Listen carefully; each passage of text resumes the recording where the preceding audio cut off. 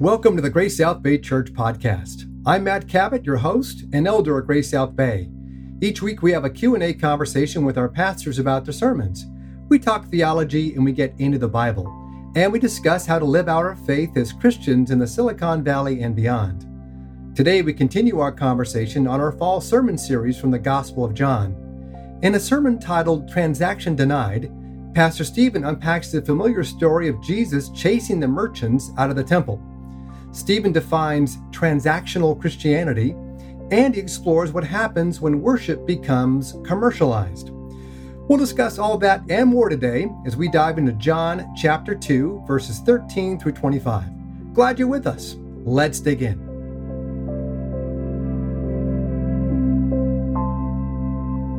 So, Stephen, this episode in John reminds me of the scene in Mission Impossible when Tom Cruise's character was accused of being very upset. And his response was, "You've never seen me very upset." Nice. Okay? I have forgotten about that. That's a good, yeah. So here we see Jesus very upset, but why? Yeah, so it's Passover, right? Which is the Jewish festival commemorating God rescuing Israel from slavery in Egypt. And each year, thousands and thousands of Jews head up to Jerusalem to celebrate Passover. And part of that is offering sacrifices, thousands and thousands of sacrifices. And Josephus, the great Jewish historian, records that at one Passover, over 220,000 lambs were slaughtered. Wow, that's a lot of lambs. That's a ton. Yeah. And as humans tend to do with most things over time, it became somewhat of a business for the shepherds in and around Jerusalem, or the livestock owners, I guess. I mean, think about it. If a family is traveling from Jericho, let's say, and they don't have to bring a lamb with them, or a pigeon, or a bull, or whatever they're going to sacrifice, if they can just pack their family up and go on the trip and then buy an animal to sacrifice when they get there, that's so much easier. It's so much more convenient. Do you think that there might have been some marital discord if they're in their caravan and, maybe the husband and the wife says, "Honey, did you pack the lamb?" "What? Right. You forgot the lamb?" I mean, let's just say maybe that's how this whole thing got started. And then they had to ask a friend when they got there, "Hey, can we buy one off of you?" Right? Yeah. Who knows what exactly started the practice of purchasing rather than bringing. But here, the livestock owners have set up their sales tables in the court of the Gentiles, which is the largest part of the temple structure.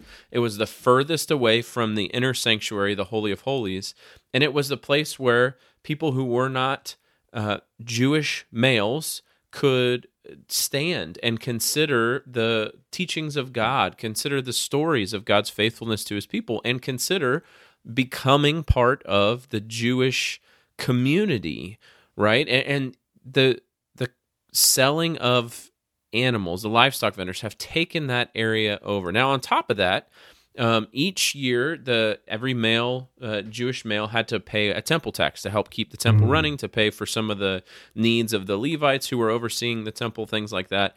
And they were supposed to pay it in the Tyrian silver shekel because it was the highest percentage pure silver, easiest for them to pay. And it was like a half shekel per male. And so often the families would come together, they would exchange the money that they had. I mean, who has a Tyrian silver shekel just hanging around? Exactly. So you have the livestock vendors and you have the money changers there to help people engage with this festival, with Passover.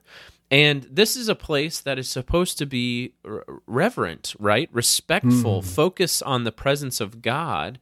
And this is obviously a very loud, chaotic market. People are haggling, change is clanging, right? Jesus is upset, to put it simply, because there's no room for God, right? In physically, in the temple, the focus is not on God. The focus is not allowing people to engage with him in their own hearts and minds. They're focused on, right? Like when you go shopping in a grocery store, think about the time you went shopping right before COVID. It was a madhouse, right? And it was hard to get through. There's no way for you to focus on anything except the person and the people and the stuff right in front of you. And that's what's happening in the temple. And Jesus gets upset about this, and is wondering, we know that Jesus lived a sinless life. Here he's pretty angry. Isn't anger a sin? No, anger is not a sin.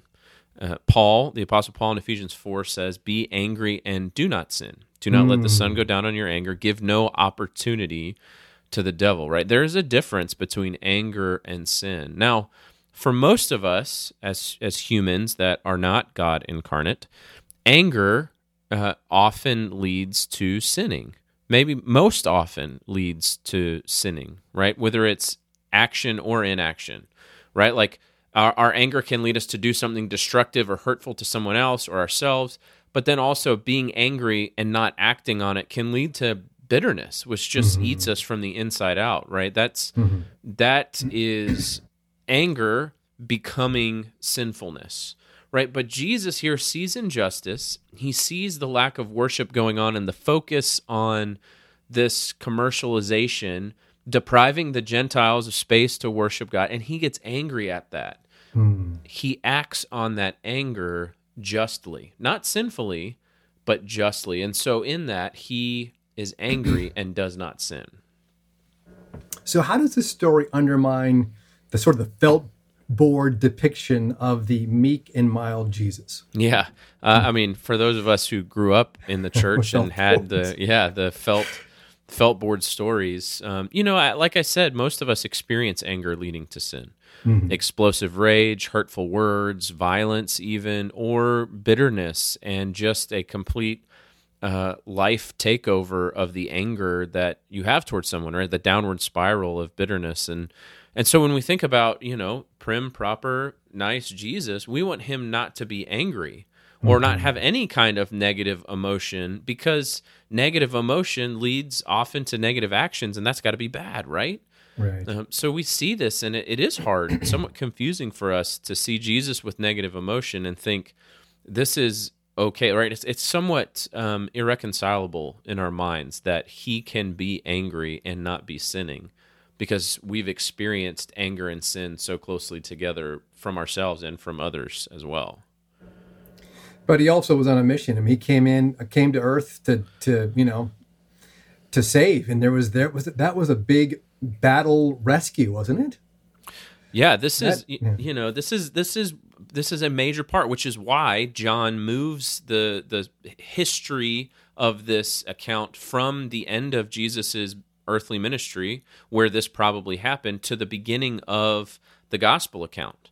Right? That's important, because this sets a tone for the rest of Jesus's ministry that John will recount in the successive chapters. Yeah, so right before this episode, in the second chapter of John, the author records a very different story, Jesus turning water into wine at a wedding celebration. What do you think John is trying to convey to his listeners about Jesus by putting these two stories back to back?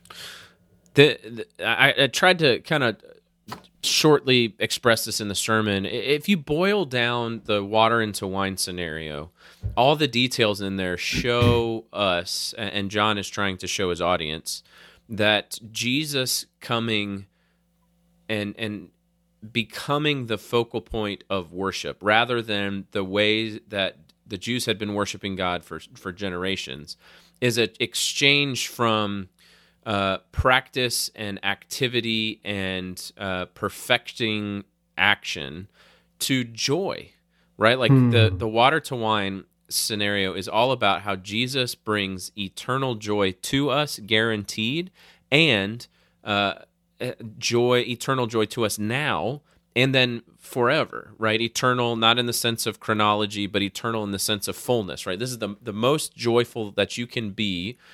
Jesus guarantees it forever, and he brings some of that to you now, right? Now, this scene in the temple is about truth, Jesus is reestablishing, reinforcing the truth that God has revealed to his people throughout time, right? He's reestablishing the idea of God's holiness, his value on relationship, God's presence among his people, his desire to engage with people.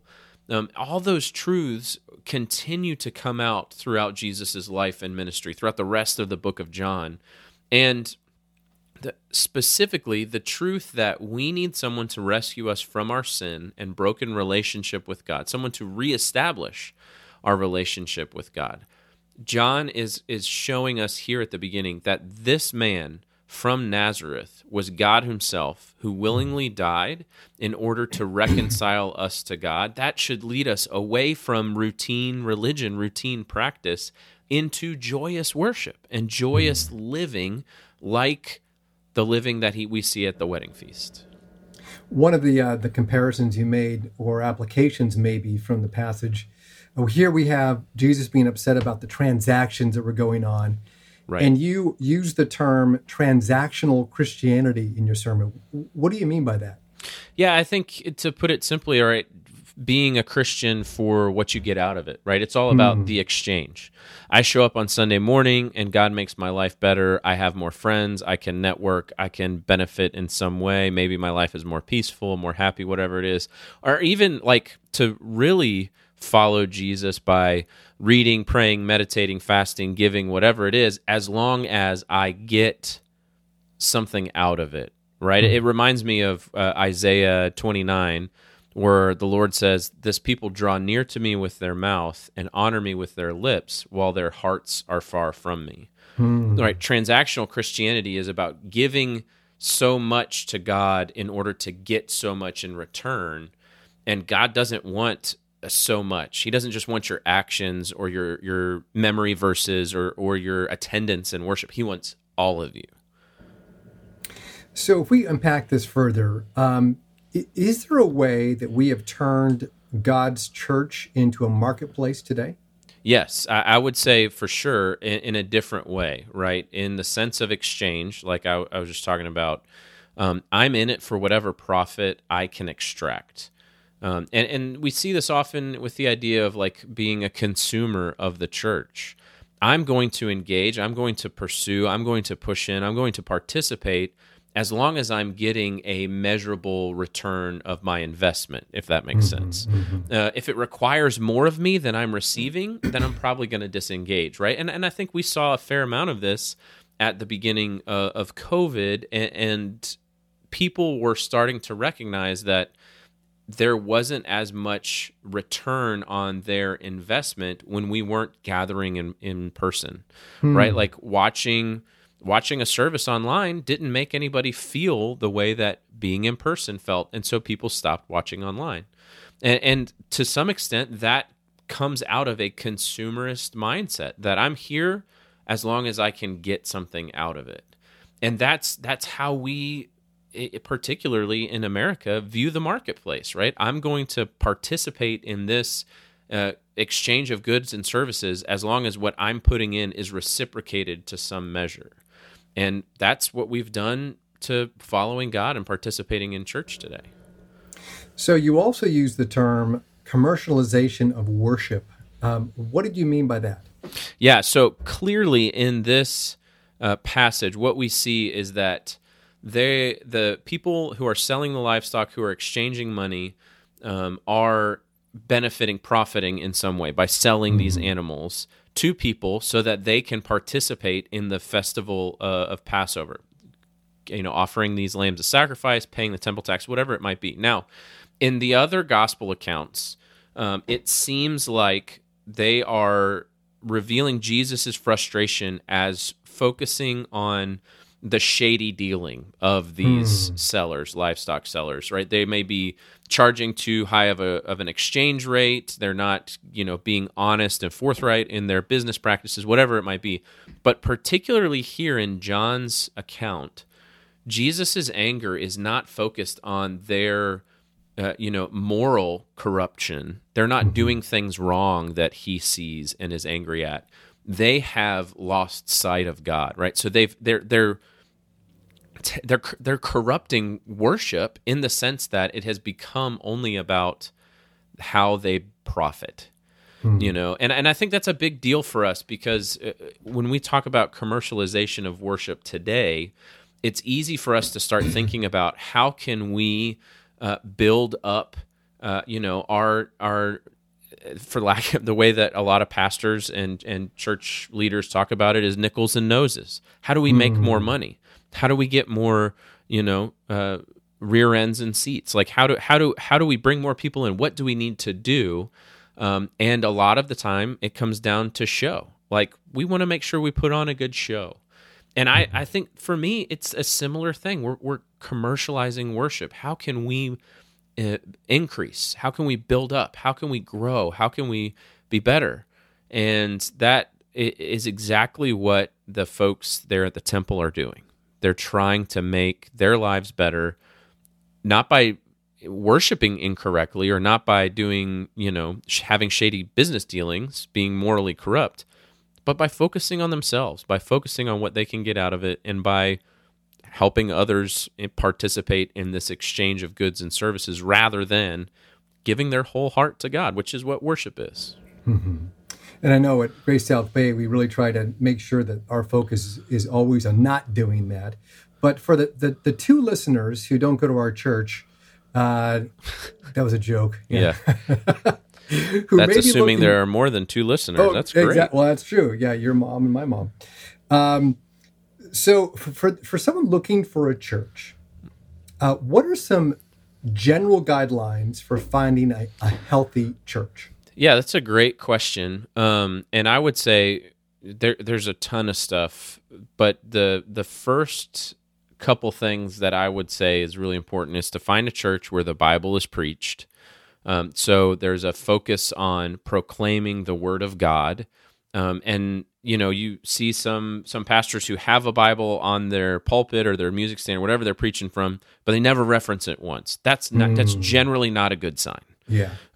I would say if you find a place where Scripture is being read, where you hear the truth of the gospel proclaimed, that Jesus is the one who has done the work for us, and that in Jesus our seat at the family table is secure, and the calling of God is to repent of your sins and believe in what Jesus has done, that those establish really good health markers for the rest of church culture. Right now, not always, but in most places, if the Bible is being preached and Jesus is the focus of worship, that's a good sign.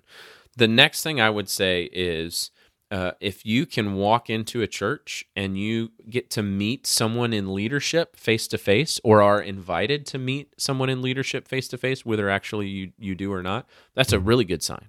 Because that means that it's not kind of like a top-down approach where the people up at the top are held in reverence and everyone else, the congregation, just kind of grovels at their feet, but that there is a sense of engaging the leaders with the people. And so look at who is there in worship, and all of those things kind of start the health guidelines. And then as you walk through that, think about what are you looking to get out of the church, and maybe perhaps you need to adjust your own heart and your own desires, because perhaps it's a place where you need to push into the church to commit to actually engage, rather than just say, I don't like this song, I don't like this preaching, I don't like the carpet, we're going to go somewhere else. Right. Yeah, the carpet's a big deal. Ooh. Yeah. No, that's very helpful. Thank you for talking about that. So when people are talking about Jesus in this scene, kind of doing the post-mortem on it, the Monday morning quarterbacking, they say Jesus had a zeal for God's house, and that's what prompted him to do this. How do we demonstrate a zeal for God's house today? Yeah, I mean, that's right. That's the prophecy that the disciples think of when they see Jesus do this. And for us, I kind of said a few things, but I think the first thing is presence, right? Showing up, being present during worship as often as you can. That's a that's a big deal. I understand that with the virus still being out there, and with concern over health and safety, that some people can't show up. That is understandable, and that's good. But being present at church and prioritizing corporate worship that's how you have zeal for the Lord's house, right? And the second thing is engagement, right? There's consumerism is just built into us of, I'm going to show up, I'm going to get out of it what I can, and then I'm going to head home. Don't fight the urge to do that. Fight it, right? Don't just take, participate, right? And that may look like serving. That may look like giving financially. It may look like giving of your time. It may look like participating in one of the programs that the church has going on, or teaching, in the children's ministry or youth ministry or Bible study ministry or whatever, right? And then the next one is not just engaging like activity wise, but engaging relationally or reaching out, right? Look for new faces at church. Find people who are visiting and go and introduce yourself to them. Help them feel welcome there. Go and if you haven't seen someone in a long time, but you know who they are really well, go and talk to them anyway. If you have seen someone's face, but you don't know a lot about them, go and engage and invest in them, right? Because this is building up the body of Christ, helping people connect to each other and connect to Jesus, right? We are united to Jesus, and we are united to each other as we're all united to Jesus. And so engaging, pushing in, giving of your time, of your treasure, of your talents, as we like to say, those are the ways that we can demonstrate zeal for the Lord's house. So when Jesus did this and overturned the tables and chased the merchants out, he obviously got the attention of the Jewish leaders who confronted him and asked him for a sign to justify his behavior. What were they looking for in Jesus? Yeah, they want some proof of authority, right? He is upending the way that they've always done things as far as they know, right, from their personal memory. And so they want to know, who told you could do this?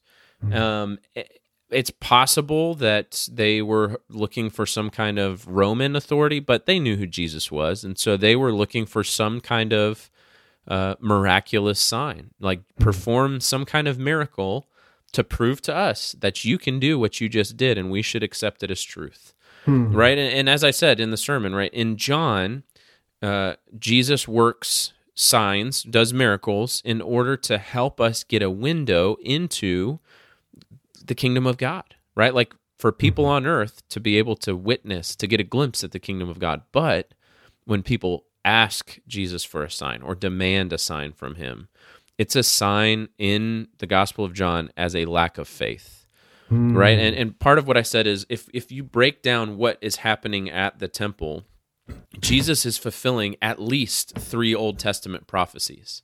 And they should know that as the leaders of the temple, as those who have memorized Scripture, like the Old Testament, they should know this is the fulfillment of what was prophesied. What more of a sign do you want from that? Yeah, but they do. They want something else. They don't believe. They don't have faith, and they're asking for Jesus to prove his authority. And Jesus gives a sort of a cryptic answer. He says, "We'll tear down this temple, and I will rebuild it in 3 days." So let's talk about that relationship between Jesus and the temple. What did he mean by that? Yeah, and it's really important for us to see 2 things. First, he says, tear down this temple, and it will be rebuilt in 3 days, right? Which is important for us to see in John. John records the words a little bit differently, but then what he says is, the disciples, after he had died and rose from the dead, realized he wasn't talking about the temple, physical temple, but the temple of his body. Right. So the fact that he is standing in the temple talking about this temple, there's some confusion for the people listening. But for us, what we recognize is that Jesus fulfills the purpose of the temple. Now, throughout the Old Testament, we have what are called types. Typologies.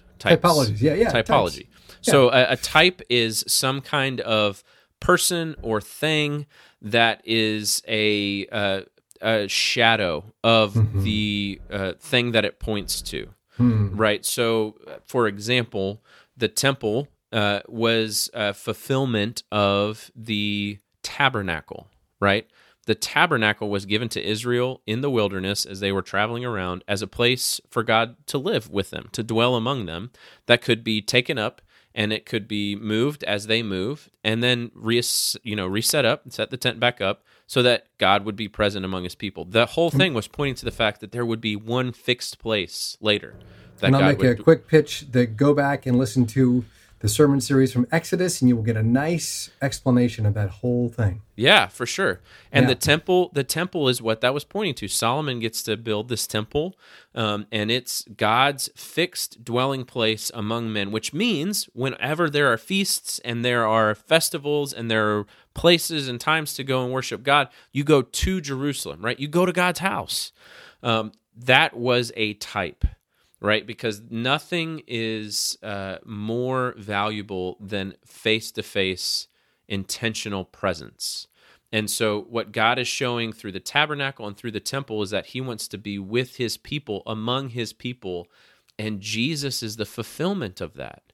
And so what we see is that he is so intimately connected to humanity by taking on flesh, by becoming incarnate, that he not only is able to have face-to-face interactions with humanity, he understands humans thoroughly because he was human thoroughly, right? He can sympathize, right? This is what Hebrews talks about, that Jesus, as the one who intercedes for us, now understands exactly how we were tempted, exactly what it's like to be human, to suffer, to struggle, and so understands us perfectly. And that's the whole point of God's relationship dwelling with his people, and Jesus fulfills all that. And so he's standing in the middle of the temple saying, you think this place is so good? Mm-hmm. I am the whole point. Like, the temple is pointing to me. And you want a proof of that? Well, just destroy me and it'll be built back up in 3 days, right? Which is the understanding that Jesus died and was raised by God the Father after 3 days. And the implications today is that if we are believers, Jesus dwells in us. And he's present to us, right? Filled with the Spirit, yeah. Filled with the Spirit. But what if we don't feel like God is present to us, even though we know that he is? Right. That, I think the first thing I would say is that if you are feeling like God is not present with you or near to you, please hear me in saying you are not alone. And it's not uncommon for you to feel that way. It's really hard to believe that God is present with his people, to believe that God loves you, and yet to not feel that way. And I want to quote something I saw. I want to say it's from Paul Tripp, who is a pastor. And please forgive me. Mission Impossible. No, not Mission Impossible. I don't have those movies memorized. Paul Tripp is a pastor, and I think he posted this recently. He said, "All feelings are real, but not all feelings are true." And, that's good. And being able to recognize that if you are feeling like God is present, that is very real. And it is real that you feel isolated from him, and it's real that you feel alone from him. It doesn't mean that it's true. And so what we have to do is understand the truth that God has told us and compare that with our emotions. And part of what we see throughout Scripture, particularly if you look at like the Psalms, where the psalmist is engaging emotionally with his relationship to God, very often the psalmist feels alone, feels like God is distant. And what we see is that to change that feeling, he responds to the invitation of God to come simply and humbly, right? It's not like getting the right prayer or saying the right thing or getting the right habits down, right? A lot of times we think, oh, I don't feel God's presence. That means I need to read the Bible more, or I need to pray more, or I should fast at lunch, or I got to give more of my money away, right? All of those are really, really good things. But it's not in doing those things that we find God. it's in just turning to God and saying, where are you? God, what are you doing? Knowing in your head, he is always present with me, but feeling in your heart, you're not here. He wants to hear you say that. I don't feel your presence. Help me see where you're at. Help me recognize you in my life caring for me. I think one of the ways that God answers that prayer often is by bringing other humans to us, right? Like he uses the Spirit that is dwelling inside of other brothers and sisters in Christ, and a lot of times too, non-Christians, to care for us and to help us feel his presence. And that's a great thing. He may invite you to, read more and pray more and give more and fast. Like those are the spiritual disciplines are great ways to respond when God doesn't feel close to you. But you can't make him close to you. He's already there, right? Like I think I jokingly said, like Jesus is before you, behind you, around you, through you, all the prepositions to you. Jesus is. Yeah. And I think that's St. Patrick's prayer, isn't it? Yes, exactly. Behind me, before me, beside me. Yep. Yes. So let me circle back to something you said earlier in the podcast, and that was you mentioned this scene in John chapter 2 is kind of an argument against routine religious behavior. So how do we get past routine religious behavior?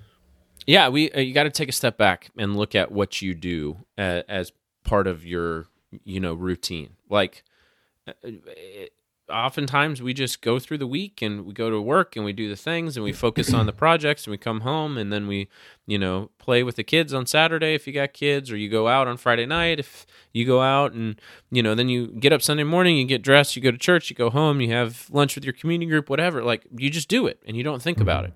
And I think one way to move past just routine religious behavior is to take a step back and go, why do I do this? Why do I wear certain clothes to church that I don't wear during the week? It's a great question. Why do I pray before lunch when I'm with my community group, but not when I'm by myself? Why do I have a community group? Why do I own a Bible, but it just sits on my nightstand? Why do I read the Bible first thing in the morning for 30 minutes? Like, these are all good questions to ask, the questions of why. And I think what we start to see is that it's just the way it's always been. That's okay. That's not wrong. But it's going to help. Asking why is going to help you engage more with your heart, right? Which is what God wants. Isaiah 29 again. Their hearts are far from me. So instead of just doing the things you've always done, do them, but start by saying, hey, God, I'm going to do this again.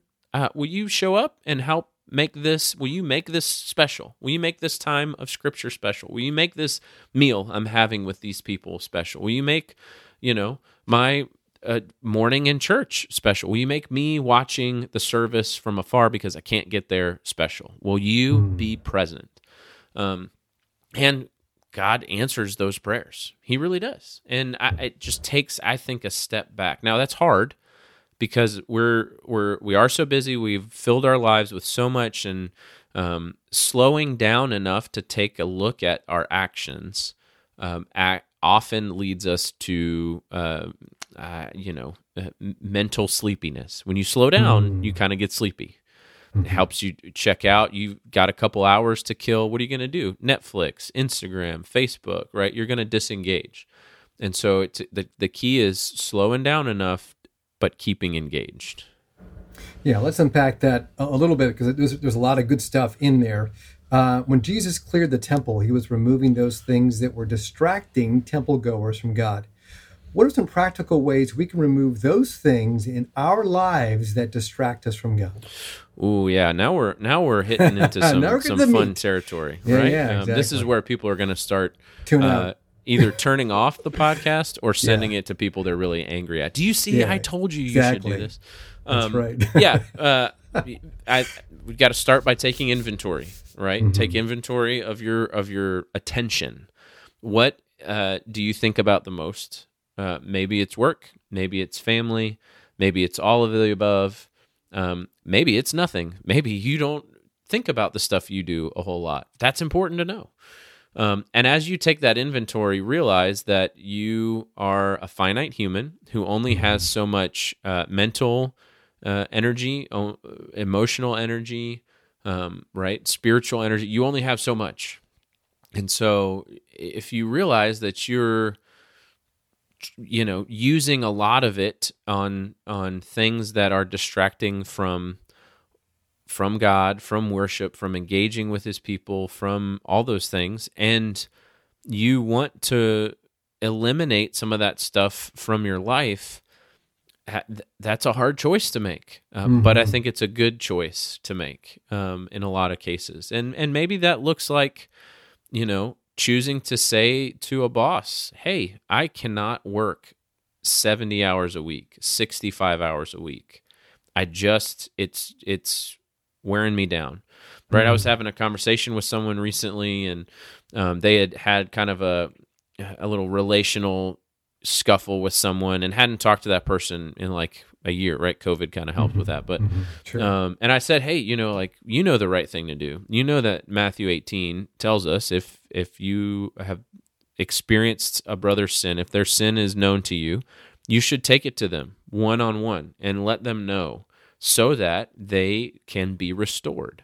And I said, you haven't done that yet. Why have you not done that? Are you afraid they're going to get mad? Are you afraid you're going to lose them as a friend? Are you afraid it's going to cause all these problems? And his response was, no, I feel like I push back on people relationally all week long at work. Like my boss wants to do all this stuff. He wants me to do some, not under the table stuff, but stuff that's just kind of like cutting corners. It's really hard. And I got to push on him to do the right thing. And so I'm worn out. That's a really honest assessment of why following Jesus has become hard in this particular scenario. What does that mean? Hey, you know what? Maybe you gotta let your boss flounder a little bit. Maybe you choose to find a new job, right? Like maybe, or maybe you just go to that person that hurt you and say, "Hey, you hurt me, and that's all I got for you." Right? Like you got to, if you've taken stock and you see what's going on in your life, you got to make some choices. Now, here's the thing. Making the choices to remove stuff from your life so that you're not as distracted on God doesn't make you more loved by God. Right? We can't be talking about this in the sense of, again, a transaction. If I choose a job that has better work-life balance, if I don't have my kids do travel soccer so that we can be at church on Sunday, if I read the Bible more, I will have a better life, a more balanced life, a more peaceful life. God will be closer. I will be happier. We can't be thinking that way because God does not work in transactions, right? The only transaction that we need to understand happened is when Jesus died on the cross and God makes you aware of your sin and your need for him, and in your confession of sin, you receive Jesus' righteousness and he takes your guilt. That's the only transaction that happens, and it's God doing all of that work. Everything else is done as God is renewing you. And so if you are looking at this going, hey, I am distracted from God, what can I remove? It's not to get a better life. It's not to do whatever. It's to become more like Jesus. And that's a good thing. It's a very, very good thing. But failing at trying to do that doesn't make you not like Jesus. God's still at work. Amen. Yeah, I tell my kids that there's nothing you can do to make God love you more or less. That's right. Right. Well, lots of practical information. It's a great sermon series, Stephen. I really appreciate all the work you and Bob are putting into this. Yeah, thanks, Matt. The title of Stephen's sermon is Transaction Denied, is part of our fall sermon series from the Gospel of John. You can find that sermon and all our sermons and this podcast on iTunes and Spotify and on our website at gracesouthbay.com. You can also find a link on our website to ask questions for this podcast. We're really glad that you're tuning into these podcasts. We hope that these conversations are helping you develop a closer relationship with Jesus. If you have a question about Christianity or just need someone to talk to, we have pastors, elders, youth leaders, and a women's care team ready to help.